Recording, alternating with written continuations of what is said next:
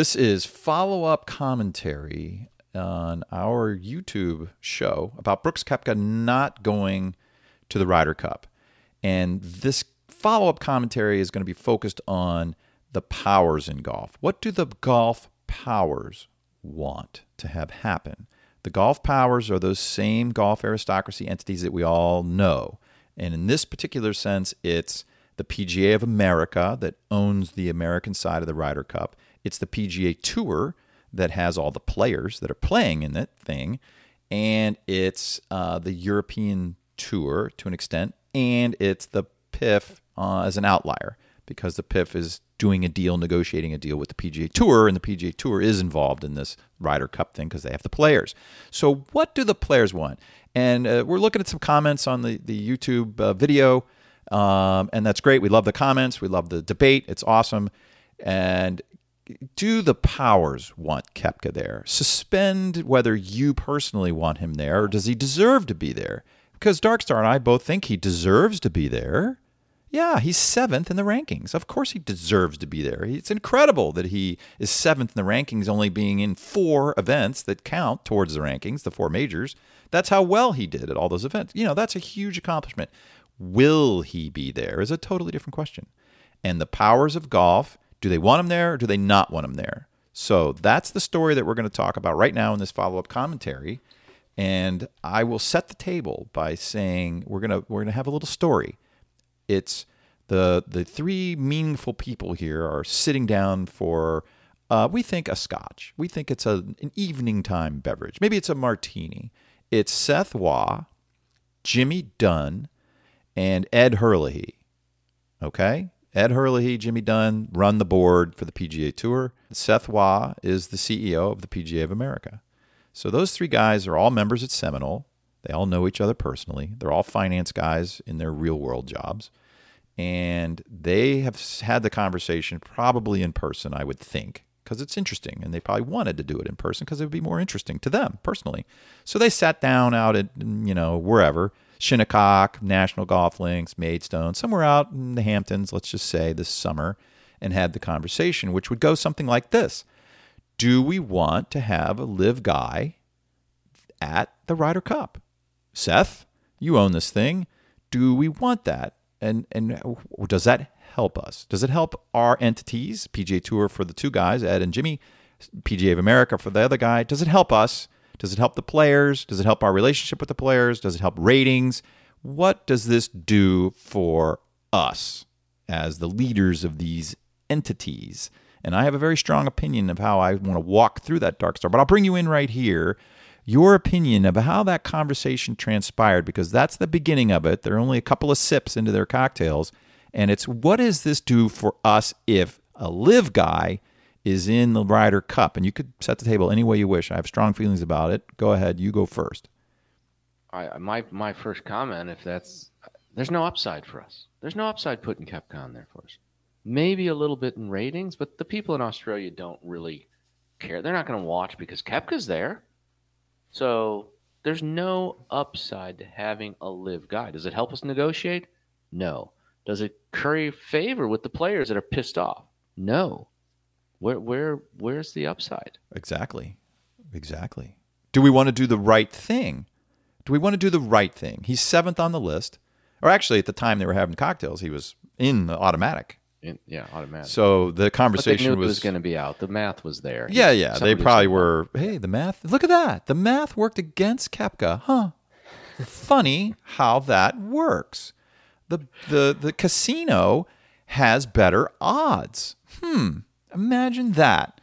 So, are we going to do the right thing and have the 7th ranked guy be in there because he's 7th ranked and he's a terrific player and he was on the last one. So, and they all looked at each other and they didn't even have to giggle. They know the answer to that. They didn't even ask the question. Of course, that is a non-factor. Doing what is, best for the game technically, or what's right because he's earned it, Koepka, that's not even a factor.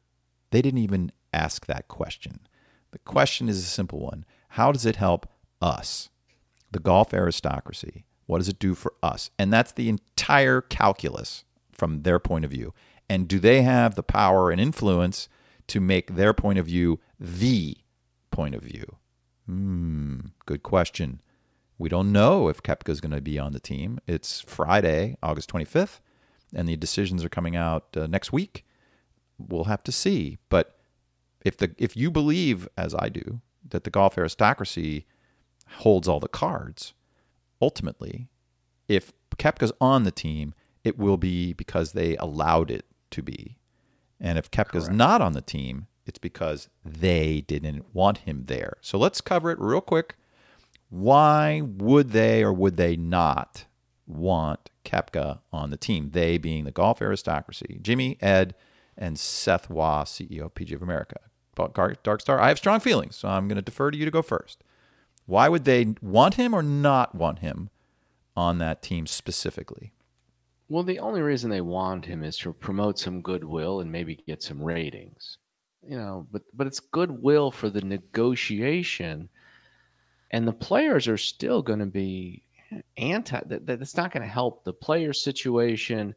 They have to negotiate, as we've discussed, changing the bylaws of the way the PGA Tour works to give the players some actual say. They always thought they had some say when they really didn't. So once again, I can't find any upside. Find me some upside. There isn't. Let's bring in an interesting point. So, and I'll ask you, I'll get your reaction. So we the golf aristocracy decide that we want Koepka there. Okay, fine. I don't see that being a thing because, as Darkstar just said, there's no upside. But let's pretend that they want him there, and maybe we can think of a reason why they would, although probably not. But let's say they put him there. Is the PGA Tour players, happy to have a live player on the Ryder Cup? Well, first of all, there's two PGA Tour players. There's the top players. Yeah, the Scotty Schefflers would like to have Koepka. They want to make sure they win. However, the average middle-of-the-road guy who wants to keep his card every year and wants to make a living does not want him there, doesn't want him anywhere near there, wants Zach Johnson to stick to his guns and say how I wouldn't consider a live player. So, the average PGA Tour player does not want him there. Let's look at it in this context. So were the players, the PGA Tour players, number 1 through number 125, were they generally happy when June 6th of this year came to pass? And what happened on June 6th? The PGA Tour board announced that they were going to do a deal with the PIF and join together in a joint venture, and everything would be under one umbrella. The PGA Tour and LIV would be partners.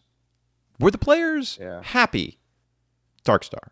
June 6th, that's D-Day, about as happy as the Germans were on the French beach. Yeah, the players were pissed, okay? They were generally pissed. And they've spent the year bashing LIV, blood money, bad guys, bad people, no morals, no scruples, no respect for the PGA Tour. They're gone. We don't want them here. They should go away. Okay. I think I've summarized Rory's sentiments and most of the players on down the line on the American side. I can't think of an American offhand who has said anything even neutral about LIV players and the LIV as a concept. John Rahm is the only guy I can think of off the top of my head, maybe Darkstar could be thinking while I'm talking, that has said something neutral, even kind, perhaps, about the LIV players.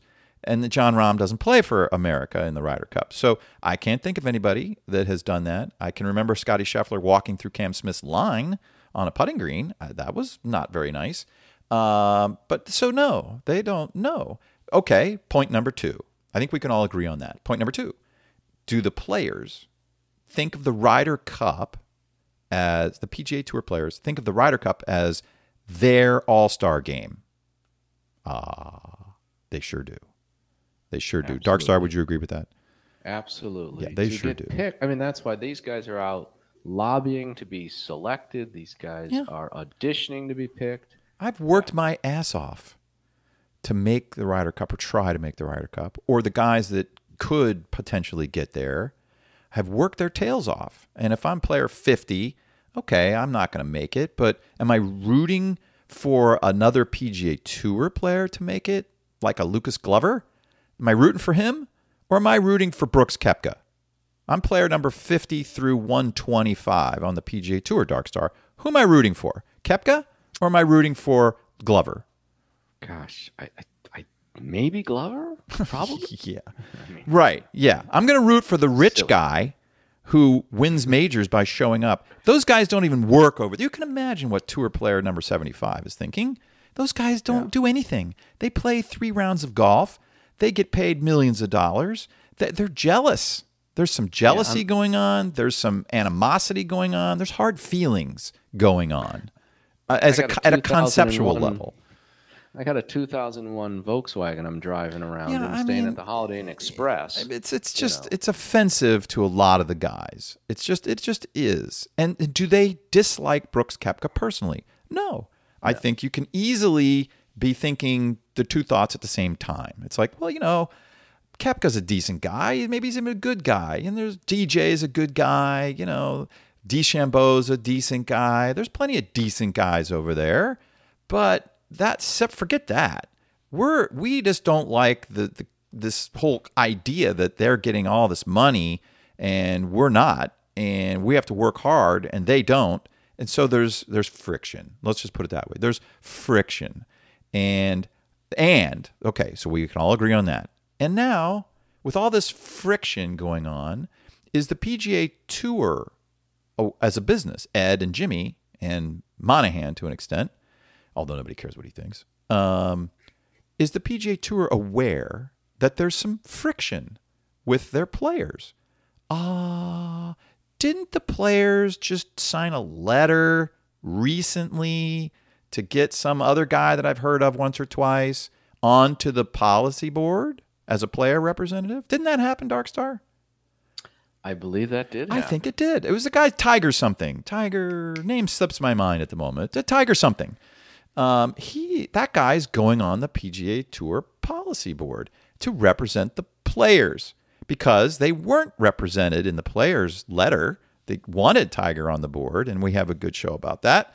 And that all came to pass, long, long time ago. Out of sight, out of... Oh, no, it was a few weeks ago. A few weeks ago that happened. And now comes the Ryder Cup, their all-star game for the PGA Tour guys. The same guys who are ticked off at the PGA Tour, entity, the leadership, Ed and Jimmy, and Jay, I guess. But they're mad. They're ticked off. So if you're out in the Hamptons having a cocktail, talking about putting a live guy on the all-star team that your players are already ticked off at you, why would we do that? That would be sticking it in their eye, and that's not the word I want to use, but that would be absolutely sticking it in the eye of our players if we do that. If we allow that to happen, we'd have to almost apologize that the rankings work that way.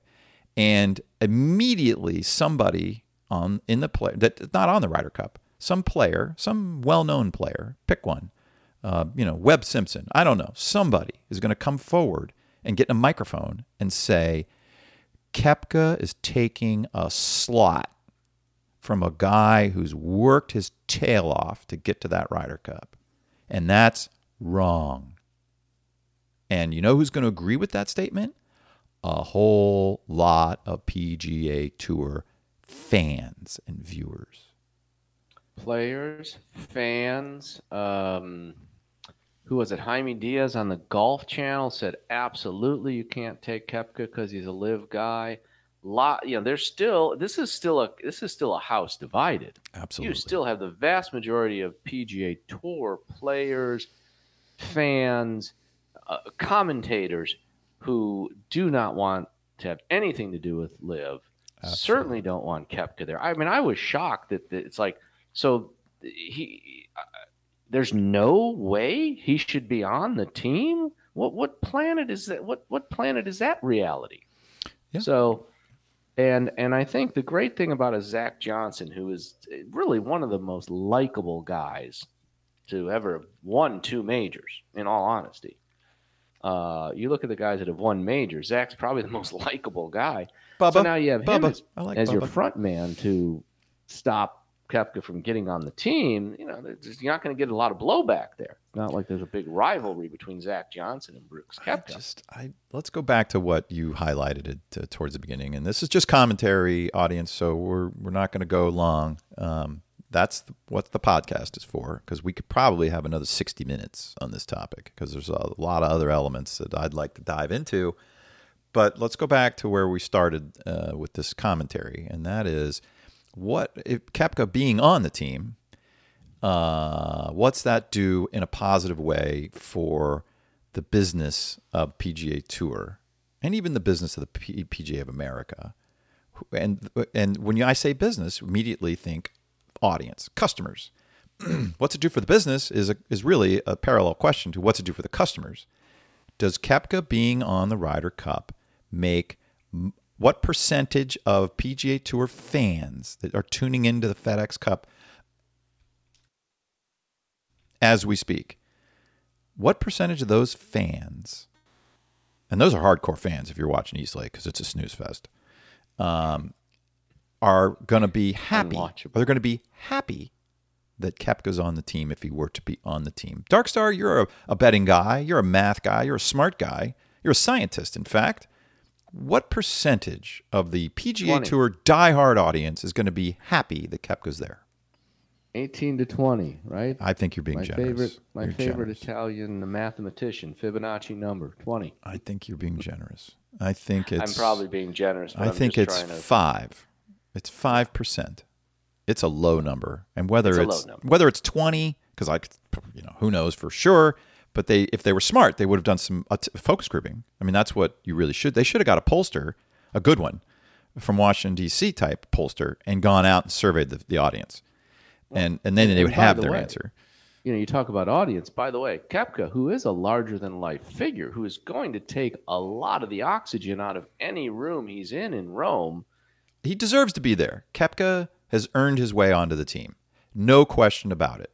We're not talking about that. We're talking about the reality of the business of golf. And in right this very moment, we're talking about what percentage of the diehard PGA Tour fans who, by self-belief, they think they own the Ryder Cup. They think the Ryder Cup is part of the PGA Tour. It's not.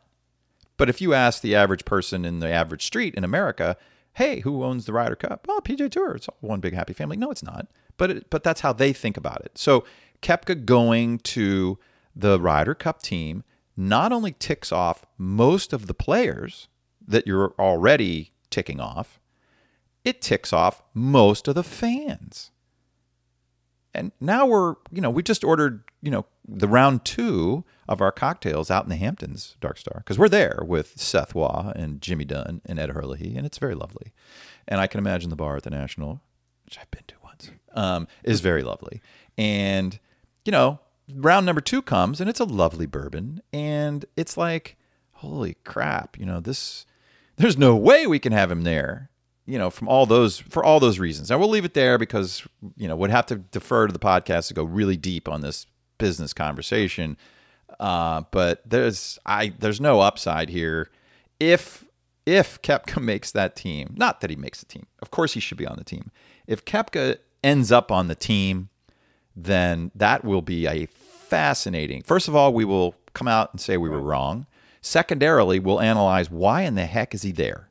Because it doesn't make any sense from a business point of view. And the PIF, I mentioned them earlier, the PIF doesn't care. They want a deal. Yasser Al-Rumayyan is worried about Newcastle United right now because their season's starting. He's not thinking about this all that much. Yes, of course he's aware of it. He's a smart guy. He's a worldly guy. Yeah, he's aware of it. It's not a thing, though. Ryder Cup, yes. Ryder Cup, no. Koepka's there. Koepka's not there.